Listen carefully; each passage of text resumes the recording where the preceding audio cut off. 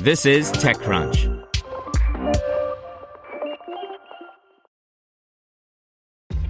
This episode is brought to you by ShipStation. You know, some things take a lot of work, like sending little robots to far-off distant planets. And just as that's challenging, so too is running a successful e-commerce business, especially when there's so much to do. So I want to introduce you all to ShipStation. Now, I love using ShipStation because of its easy-to-use dashboard, which makes managing orders and printing labels a breeze and super smooth. Oh, and the customer service is just out of this world. It's exactly what you need to help grow your business. Sign up for your free 60-day trial at shipstation.com/technews. That's shipstation.com/technews. You're listening to the Daily Crunch. Today's story is brought to you by Deloitte, recognizing that no two companies are alike and neither are the paths to IPO. Deloitte helps emerging growth companies adapt and prepare for uncharted territory with high-quality audit services that deliver key insights and help light the way forward. Deloitte.com/US/EGC. Millions of Venmo transactions scraped in warning over privacy settings. By Zach Whitaker.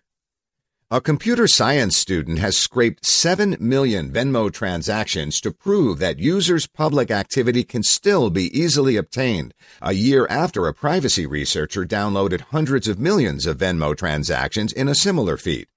Dan Salmon said he scraped the transactions during a cumulative 6 months to raise awareness and warn users to set their Venmo payments to private.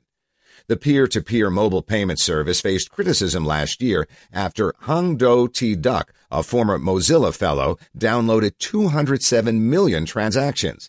The scraping effort was possible because Venmo payments between users are public by default. The scrapable data inspired several new projects, including a bot that tweeted out every time someone bought drugs. A year on, Salmon showed little has changed and that it's still easy to download millions of transactions through the company's developer API without obtaining user permission or needing the app.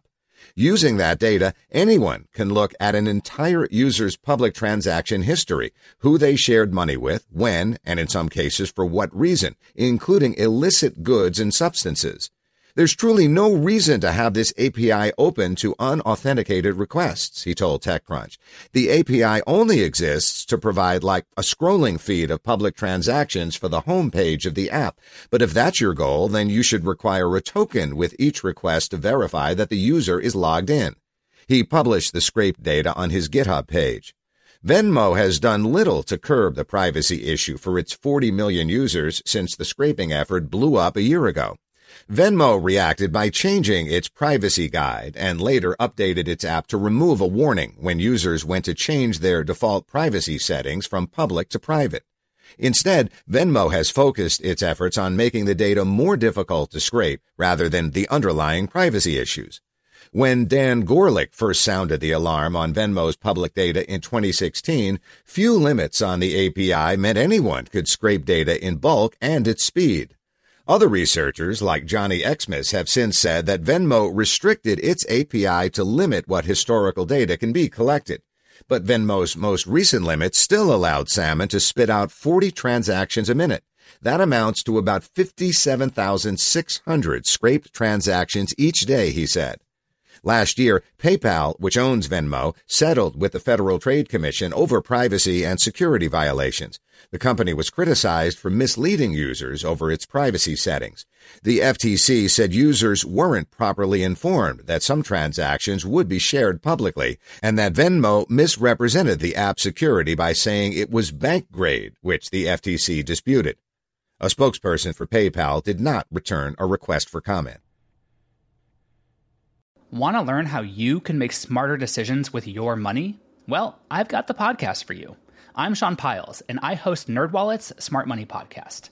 Our show features our team of nerds, personal finance experts in credit cards, banking, investing, and more.